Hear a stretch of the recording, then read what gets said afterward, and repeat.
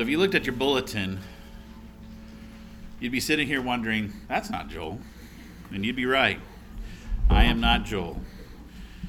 But unfortunately, as Jacob said, Joel isn't feeling well. And he texted the elders yesterday and said so. And it was kind of like when you're watching a baseball game and you're looking at the bullpen and you see that the relief pitchers, some of them, they don't expect to get called up. They got their shirt unbuttoned, they're spitting seeds. It was kind of like that yesterday. But he asked if one of us had something in our back pocket, and by God's grace, I am here today and able to preach from Ephesians. So I appreciate everybody's willingness to be flexible this morning. We are going to pause on Hebrews while Joel gets better, I hope, and he'll soon be back in the saddle.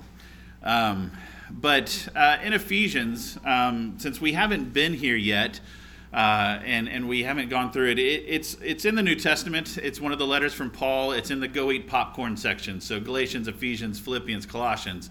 It's the eat one. So go in there in Ephesians. I love the book of Ephesians. It is one of my favorite books in the entire Bible. Ephesians chapter 2, verses 1 through 10, is actually my favorite entire part of Scripture, and verse 4 in particular. So today we're going to be preaching, or I'm going to be preaching from Ephesians chapter 2, verses 1 through 7. And in Ephesians, what you have is kind of a split. You have two sections within Ephesians. You have the first three chapters where Paul gives an amazing picture. He talks about who God is, who Christ is, the gospel, and how it reorients everything in our life and changes our identity and gives us hope. And then in chapters 4 through 6, he then takes it and outlines the life of a Christian now that we have been radically transformed and reoriented by the gospel. So today's sermon, like I said, will be verses 1 through 7, and our title of the sermon today is But God. And the main point that I'd like to bring out is in two things. Through the gospel, we experience the radical reorientation of our lives and our hope. So let's read in Ephesians chapter 2, verses 1 through 7. And you were dead in the trespasses and sins in which you once walked, following the course of this world, following the prince of the power of the air, the spirit that is now at work in the sons of disobedience, among whom we all once lived in the passions of our flesh, carrying out the desires of the body and the mind, and were by nature children of wrath like the rest of mankind. But God, being rich in mercy, because of the great love with which he loved us, even when we were dead in our trespasses, made us alive together with Christ. By grace you have been saved, and raised us up with him, and seated us with him in the heavenly places in Christ Jesus, so that in the coming ages he might show the immeasurable riches of his grace and kindness toward us in Christ Jesus. In the end, but God will preach. And what I mean by that is that at the end of our days, and when the new life comes, all we will have is the reality of our but God. Yet even now, even today, all we have truly is but God. So as I said, there is two things that I would like to point out. The first is the radical reorientation of our lives. And there's two things under that I'd like to see in this. In Scripture, we see that our life is radically reoriented from being dead to made alive together with Christ. In verses 1 through 3, it says that we are dead in our trespasses and sins. Paul immediately jumps to our condition before the Lord, our identity. After providing this beautiful introduction in chapter 1 where Paul blesses the Lord and speaks of the enormous blessing we have in Christ, he then moves to taking his audience to the truth of their condition and identity prior to Christ, which is also the identity of those who have not been redeemed by Jesus. Paul opens up with our threefold depravity, talking about the world, the devil, and our flesh. And depravity just means simply our corruption or wickedness. This was or is all of our spiritual condition. Not one of you were born any different. We were all described like this, or we currently remain like this as it's described. And in Scripture, what we see the use of threes often to symbolize completeness. What we have here in verses 1 through 3 is the demonstration of the completeness of our depravity, the description of our sinful nature or the bondage of man. Firstly, the world. And I'm not talking about, and he's not talking about the natural world, but the system of humanity, our culture, this day and age. Look what it says. And you were dead in the trespasses and sins in which you once walked, following the course of this world. And this is the world that hates Christ, as Jesus himself said in John 15:18, where he said, if the world hates you, know that it has hated me before it hated you. And Paul tells us here that we follow the course of this world. We are worldly. Outside of Christ, we are no different than the rest of the world. And as Jesus said, the world hates him, and so did we. Secondly, and continuing on, he says, and I'm going to start back again at 1, and you were dead in the trespasses and sins in which you once walked, following the course of this world, following the prince of the power of the air, the spirit that is now at work in the sons of disobedience. So Paul tells us that outside of Christ, not only do we follow the world, but we follow the prince of the power of the air. Who is this one that he talks about? Who in the world is the prince of the power of the air? We see that this person has a position of authority because he is called a prince. And his power or his dominion is the air, or really the entire earth, essentially. In the temptation of Christ in the wilderness, after fasting for 40 days, we hear the devil tell Jesus the following in Matthew 4:8-9. Again, the devil took him to a very high mountain and showed him all the kingdoms of the world and their glory. And he said to him, all these I will give you, if you fall down and worship me. And the same temptation, but in Luke chapter 4, verse 6, the devil says, to you I will give all this authority and their glory, for it has been delivered to me, and I give it to whom I will.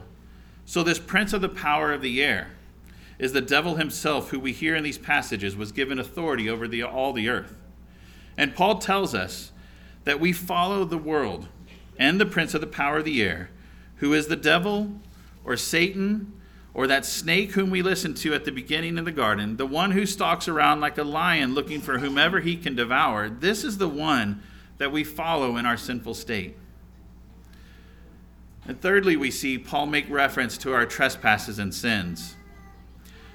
So he says in verse 3, among whom we all once lived in the passions of our flesh, carrying out the desires of the body and the mind.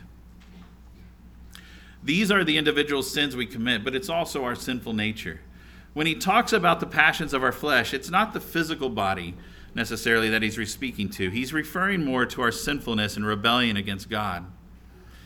Paul says in Galatians 5:20 that the works of the flesh are evident: sexual immorality, impurity, sensuality, idolatry, sorcery, enmity, strife, jealousy, fits of anger, rivalries, dissensions, divisions, envy, drunkenness, orgies, and things like these. This list of sinful works of the flesh is the life that we live in our natural selves. Then when Paul speaks to the desires of the body and the mind, he's basically getting at that it is our entire self that is depraved. From our actions to our thoughts and intentions, inside and out, we are wicked. So Paul outlines that we are completely depraved or wicked by speaking to our threefold depravity: the world, Satan, and our own hearts. But what does that mean, that we are completely depraved? Essentially, the Lord is telling us that we aren't just a little bad. I'm not just a little bit better than that person over there. No, the bad news is that we are completely depraved. We are completely sinful. Our condition that we are in outside of Christ is that we are completely and wholly against the Lord. In verses 1-3, Paul not only speaks to the condition we are in, but also speaks to the identity of those who are outside of Christ. Look what it says at the end of verse 3.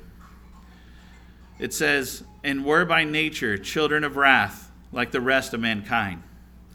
Our identity outside of Christ is that we are by nature children of wrath. Paul applies this to everyone, saying that we are all in the same boat because he's talking to believers in this letter, but he also says that we are children of wrath like the rest of mankind. So he doesn't leave a single human out of this equation. Everyone was or is a child of wrath. And that wrath that we face is the wrath from God himself, which is just punishment for our sin. So what does that sinfulness then lead to? In Romans 5:18, Paul speaks to how our sin has led to condemnation for all of us. We are condemned and must pay the penalty then because of that condemnation, which according to Romans 6:23 is death. So we all go about with an air of death about us. This death began when we were cursed in the garden. Genesis 3:19 says, "By the sweat of your face you shall eat bread till you return to the ground, for out of it you were taken. For you are dust, and to dust you shall return." Because we sinned against God, we were cursed by him, and death was given as a punishment for that sin.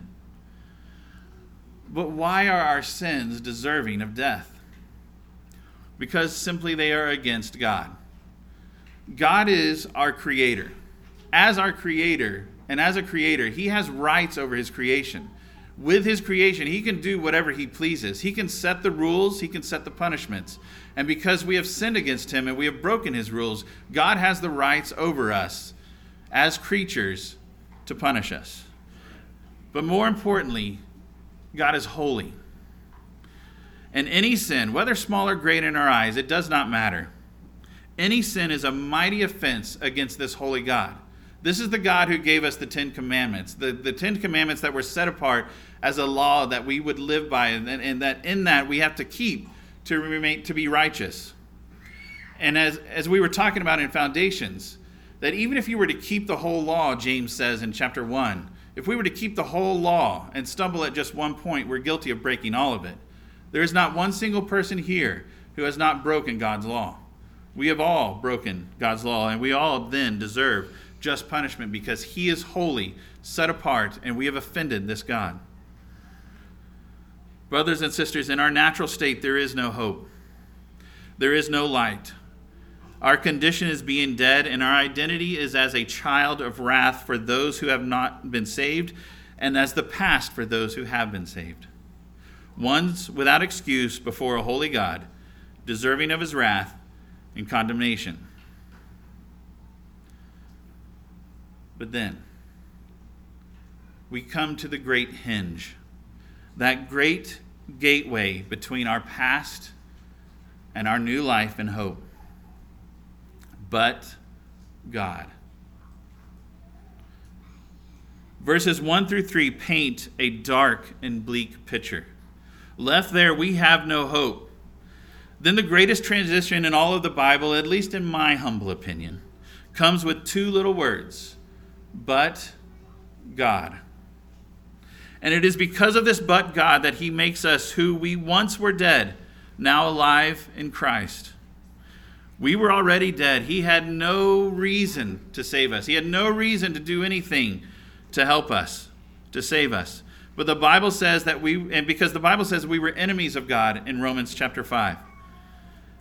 But just like when Peter denied Christ 3 times, Jesus then gave him 3 times to confess his love and to forgive him. Paul outlines, and I think this is, from my studies, one of the coolest things in this. We have our threefold depravity showing how completely depraved we are, how completely sinful we are. God counters that with a threefold grace, with a threefold counter to our complete depravity, which God's mercy, God, which will be and is a complete redemption for the believer. From complete depravity to complete redemption in Christ through God's mercy, through his great love, and his grace. In verses 4 and 5 it says, "But God, being rich in mercy, because of the great love with which he loved us, even when we were dead in our trespasses, made us alive together with Christ. By grace you have been saved." So let's look at that threefold counter. Paul leads off with mercy. Why? Because in verses 1-3, they spell out just how bad of an offense we were in our natural state to this holy God. As one commentator pointed out, a believer's past recalled in verses 1-3 is not the emphasis per se, but it is used to magnify and draw attention to the greatness of God's mercy shown to us. As we have heard, mercy is not giving us what we deserve, which is an eternal death in hell, because of the complete depravity of our lives, as we just talked about. And the Bible tells us that his justice requires punishment for our sins. That punishment, though, is not handed to those who are in Christ. No, he is merciful to us through Jesus' atoning death for our sins, which paid the penalty for them, which is what I think Paul means when he says that God is rich in mercy.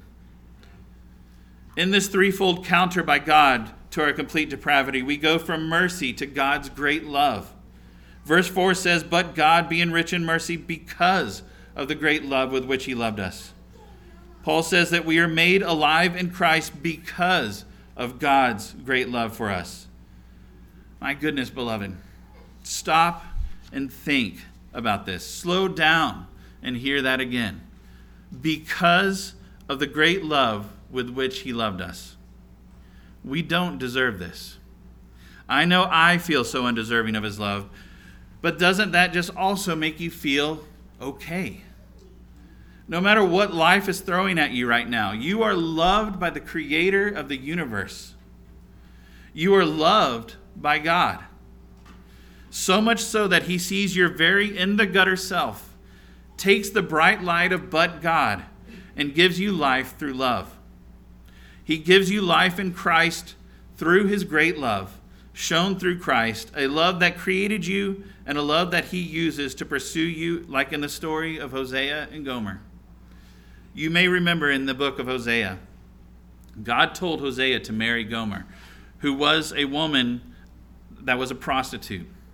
Throughout the book, we keep seeing Gomer continuing to go back to her other lovers and prostitute herself out. Yet Hosea is to keep pursuing Gomer and bring her back home. Gomer is God's people. We are the ones completely depraved and do not love God as we should. God is Hosea, the one who pursues his people with a fierce love to keep bringing us back home to him. This is the love that God employs to save us, to give us a life through Christ, that great love with which he redeems us. And not only that, not only does God give us mercy and love, but he gives us grace to combat that complete depravity, to give us life. Grace is getting something that we don't deserve.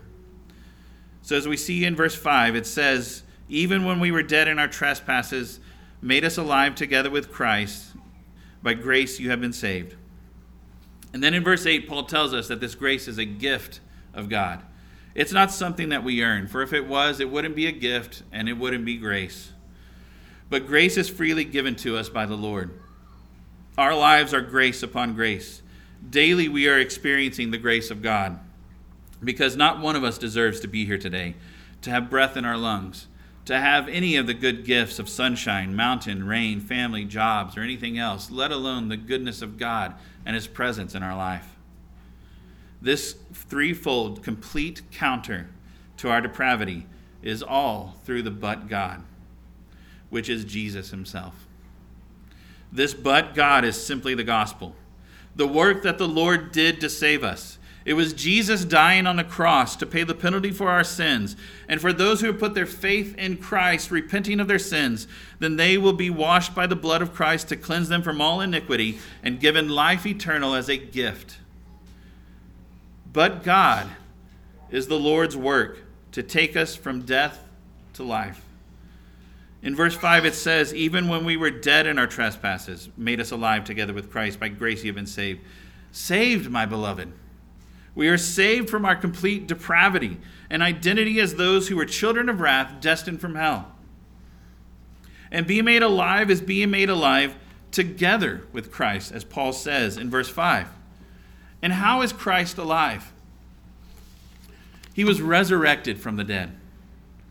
We too are resurrected from our death. For he says, even when we were dead in our trespasses, this same power that raised Christ is given to us as well, to raise us from our death. The dead cannot make themselves alive, and nor could we when we were dead in our trespasses and sins. We needed that but God. This life we have with Christ reflects our position before the Lord in Christ. For verse 6 tells us that we were raised up in the heavenly places in Christ. Today, yes, today, we are raised up in Christ, positionally with him, no longer dead, but adopted as a son with Jesus. So as we think through this change, this radical reorientation from death to life, we need to ask ourselves, does my life look like the world? Am I following the world or my fleshly desires or even the devil with an air of death about me? Or do I really live alive to God in Christ? Remember that life in Christ was bought by his precious blood, and God countered your threefold depravity with his threefold complete redemption of you, his mercy, his great love, and his grace. Secondly, we see that our life is not only radically reoriented from death to being made alive with Christ, but our life also is radically reoriented from restlessness to resting in Christ. Outside of Christ, we are restless in our action. Take a look at the verbs used to describe in verses 1 through 3 those outside of Christ. They walked, they were following, they lived, they were carrying out. These words work out of a restlessness. Further, Paul's use of carrying out connotes a slavishness to our sin, for the truth is we are indeed slaves to sin. We are following the wrong things. In our restlessness, we are the actor, acting out our depravity. And like the preacher described in Ecclesiastes, this is a striving after the wind. We are a restless people, looking to make it on our own, pulling ourselves up by the bootstraps, the American way. Yes, and then this even seeps into our religiousness too. If I say enough prayers, give enough money to the poor, if I attend church enough, if I was to be kind to this person or that person enough, if I was to buy enough good karma, then I will go to heaven. This is how I viewed heaven before Christ, a sort of balance system. And Paul is saying here that our sinful natures are restless, always looking for what's next to make myself better. In our restless state, though, we have a but God. It is God who gives us a resting in him. Jesus said it is finished with his dying breath. And so we know that the work for our salvation is complete, and this is seen in the verbs used throughout the rest of the passage in verses 4 through 7. These are a language of love and grace. First off, in verse 4, we see that God loved us. We rest in his love because God is the one who loves us. Verse 5 tells us that he made us alive. We can't make ourselves alive. We were dead. But we can rest in his making us alive. Thirdly, in verse 5, we see that by grace we are saved. The one needing rescuing can do nothing to help himself. He can only rest in the one who rescues. In verse 6, we see that we are raised up and seated with him. God shows his great love, and then we rest in him as we are raised and seated with Christ. And finally, he will show us his immeasurable riches in grace and kindness in verse 7. We sit back as God, who is the greatest showman, the Father who is so excited to put on a display one that the universe has never seen before. In our restlessness, in our sin, we are the actor. But God radically reorients our lives to no longer be the actor, but he acts on our behalf to bring us to rest in him. Jesus said, "Come to me, all who labor and are heavy laden, and I will give you rest." There is a Sabbath rest for God's people. And Jesus also says at the end of John 16 that in this world we will face many tribulations, but take heart because he has overcome the world. So rest. And out of this resting in Christ, we live out the Christian life as Paul explains in Ephesians 4 through 6. Because we can rest in him, trusting him to provide and guide. So think on your life and your attitude of rest. Am I resting in Christ? Or am I striving after the wind? Paul says that we are his workmanship to perform the good works he has ordained for us to do. Are we resting in those out of rest in him? Does worry, anxiety, or fear grip us? Jesus said in the Sermon on the Mount in Matthew 6:33, that we are to seek first his kingdom and his righteousness, and that all the things that we need will then be added to us. So we are to rest.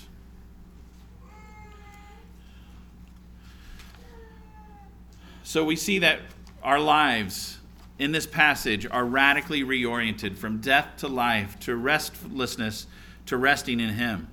But secondly, we see that Paul shows us that we have a radical reorientation of our hope. Our hope is radically reoriented in two ways, from having no hope to having abundant hope in Christ. As verses 1 through 3, we are the ones without hope. Think back to your life prior to Christ. Or if you're sitting here today and you know that you're not saved, is there any hope in your complete depravity? Think back on verses 1 through 3 in light of this. We walked in our trespasses and sins. Was there any hope there? We followed the course of this world. Was there any hope there? We followed the prince of the power of the air. Is there any hope in Satan? What does Revelation teach about his future? Paul says it again in verse 12 of chapter 2, that we are without hope. But God gives us a hope. And that hope is in him. We can even see seeds of hope in those verses, in verses 1 through 3. Look at how Paul describes our past as believers. He uses the past tense. Believer, your spiritual condition, your identity is no longer a child of wrath. No, you are saved from this. We are saved from death, saved from our flesh, the world, and the devil. We can look with hope even at our past, because we hear in Ephesians 1, 4 through 5, even as he chose us in him before the foundation of the world, that we should be holy and blameless before him. In love he predestined us for adoption as sons through Jesus Christ, according to the purpose of his will. Before the foundation of the world, beloved, God chose his children to bring them life in Christ, and this sets us securely in hope. But that hope lands primarily on God himself. Above all, our greatest hope is in God alone. He is the one who makes us alive. Revealed here in these verses is the omnipotence of God, for who else has the power to raise the dead? This completely powerful, dead-raising God is also merciful, loving, gracious, and kind, and who gives us rest and hope in him. And our hope in him will not be futile. Philippians 1:6 says that he who began a good work, and that work is the work of saving us and conforming us to the image of his Son, he will bring it to completion at the day of Jesus Christ. So though we feel that we are far from that today, though we feel like, how in the world is there a way that I'm going to be conformed to the image of the Son? How in the world am I sinfulness that I am still sinning and choosing things away from God? How in the world will he bring me to completion at the day of Jesus Christ? Though we feel far from that day, trust in the hope that it is God who will do this for you. As you sit here today, think about where your hope is. Is God your hope? Despite all that is going on in your life, do you run to him as your refuge? Do you know that he will bring all things in your life to conform you to the image of his Son? Do you know that he is always good? Is he your hope? Or is your hope in something else? Do you hope your current circumstances will be comfortable? That the stock market or your bank account will keep you afloat financially? That the political landscape will not swing too far away from your preferences? Or even hoping that you can figure a way to make your life better? So God, in this, gives us a radical reorientation from having no hope to having abundant hope in God, and from having no future to a joyful future with Christ. I remember before knowing Christ, I was very anxious about what I would become, how my life would turn out, because I wanted a good future that I thought was based on a good job, lots of money, fame, or notoriety. Yet what I didn't know then, but I know now, was that no matter what I did, I had no future outside of Christ. Look back at the restlessness describing our sinful state. We constantly search for something. something that will take away our pain, something that will take away our guilt. The preacher in Ecclesiastes looked for the things of this world to make him happy and satisfied. He went from looking at the world around him to gaining wisdom and knowledge, to work and pleasures and more. But what did he declare in the end? He discovered that all those things were just vanity of vanities. And yet, that the end of the matter is this: fear God and keep his commandments, for this is the whole duty of man. Outside of Christ, we have no future. It is that wonderful but God that radically reorients our hope and gives us a future in Christ. Verse 6 is a transition. And it says in here, and raised us up with him and seated us with him in the heavenly places in Christ Jesus. This is that already not yet reality.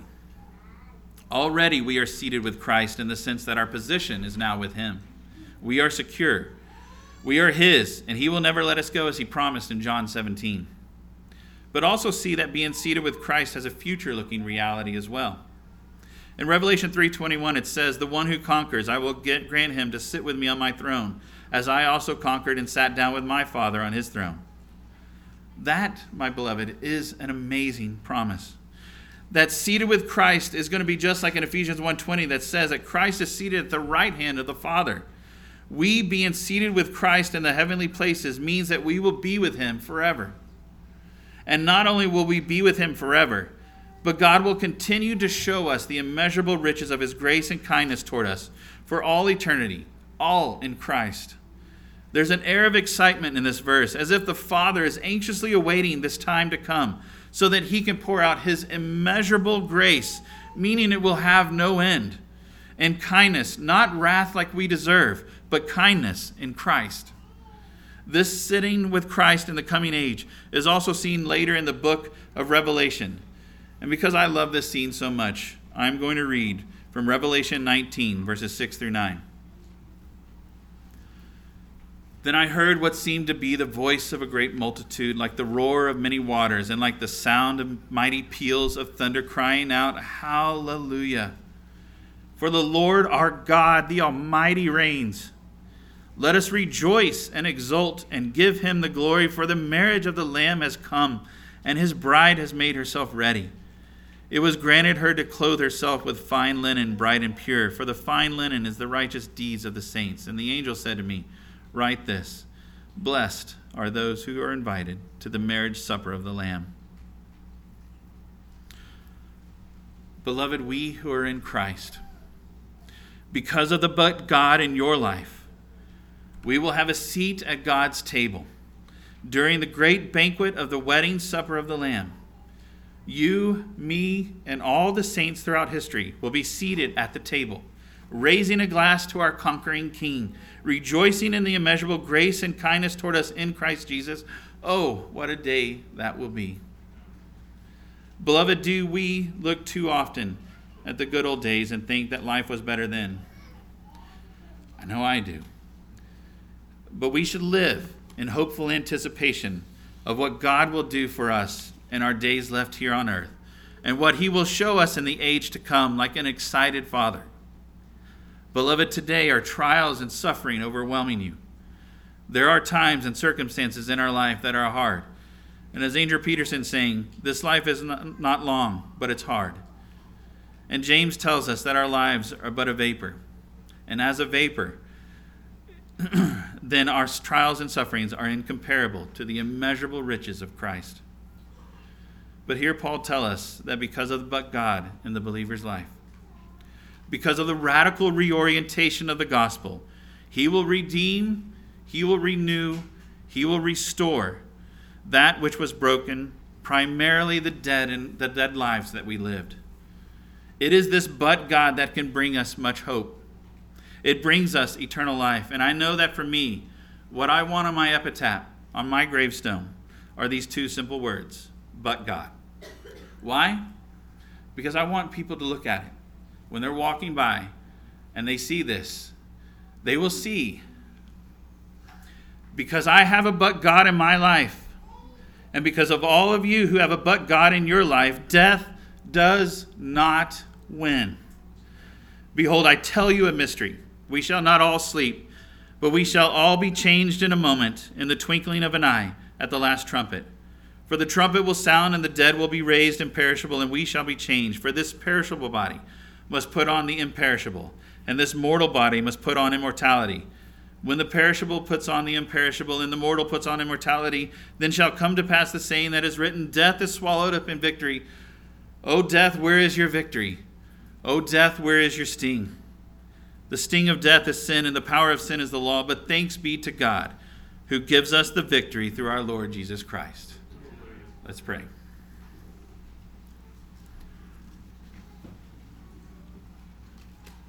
Father God, we are so grateful this morning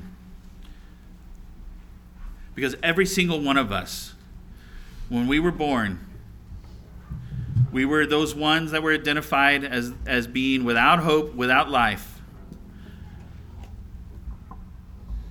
For those that you ordained from the foundations of the world, you gave us something different. We could not do this in ourselves, but God. But God, you intervened. You gave us new life and a hope in Christ.